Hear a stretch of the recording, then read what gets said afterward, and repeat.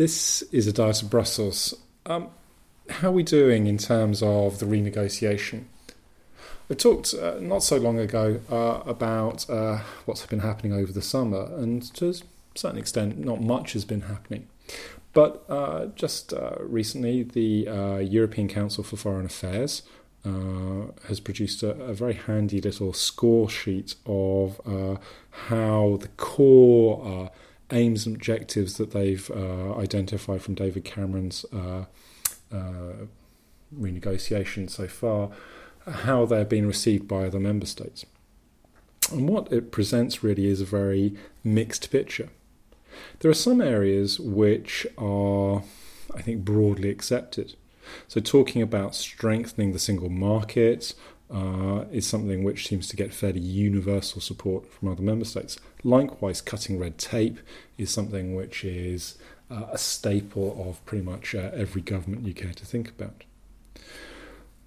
However, once you move beyond those kinds of things, or let's have more trade agreements with other trading partners, it gets a lot more mixed.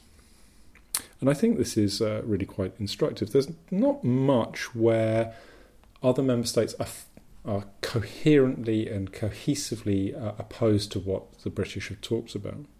Probably the closest examples come around limitations on free movement. So particularly about access to benefits, delaying that for 4 years is something which has got very, very lukewarm support. Likewise, imposing a requirement on having to have a job on EU migrants before they can move is something which is also, I think, looking very unlikely at this stage. Now, at the same time, you look across the range of other areas that there are, and I think what the ECFR report highlights is that on some issues you're going to get stronger support from some member states than for others.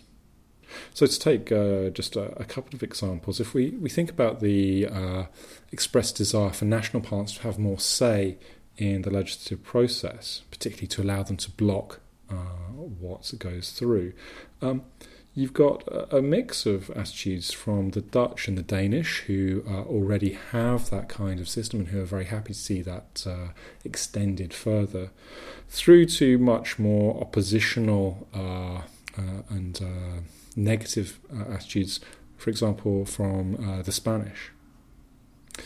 Likewise, the imposition of more transitional controls on free movement from new member states joining is something which presents something of a mixed bag. So you might have the Danish, who have been pretty close to the British, and I think generally have been the most supportive of the member states so far.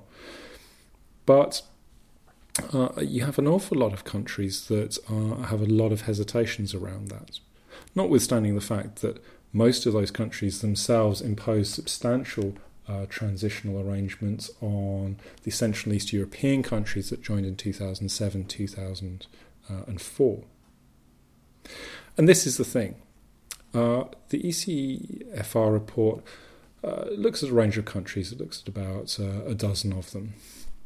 But the key countries are going to be the French and the Germans.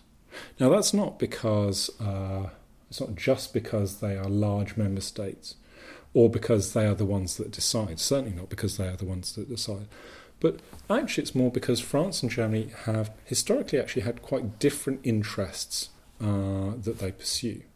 If you think about the French tradition of étatisme, of state intervention in the economy, comparing that with the much more liberal approach that you get from German governments, where it's about regulating the structures within which things happen.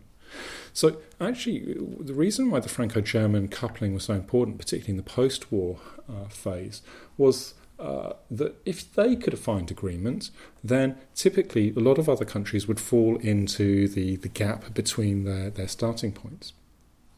So France and Germany, I think it's clear that they have got some different positions on different issues. There's still quite a lot that they are unhappy about and are going to need to be worked on by the British government if those things are going to be achieved. So as we move into the autumn, a more active phase of the renegotiation, expect a lot more time being spent by the British renegotiation team in places like Paris and Berlin as they try to secure support from those two key member states.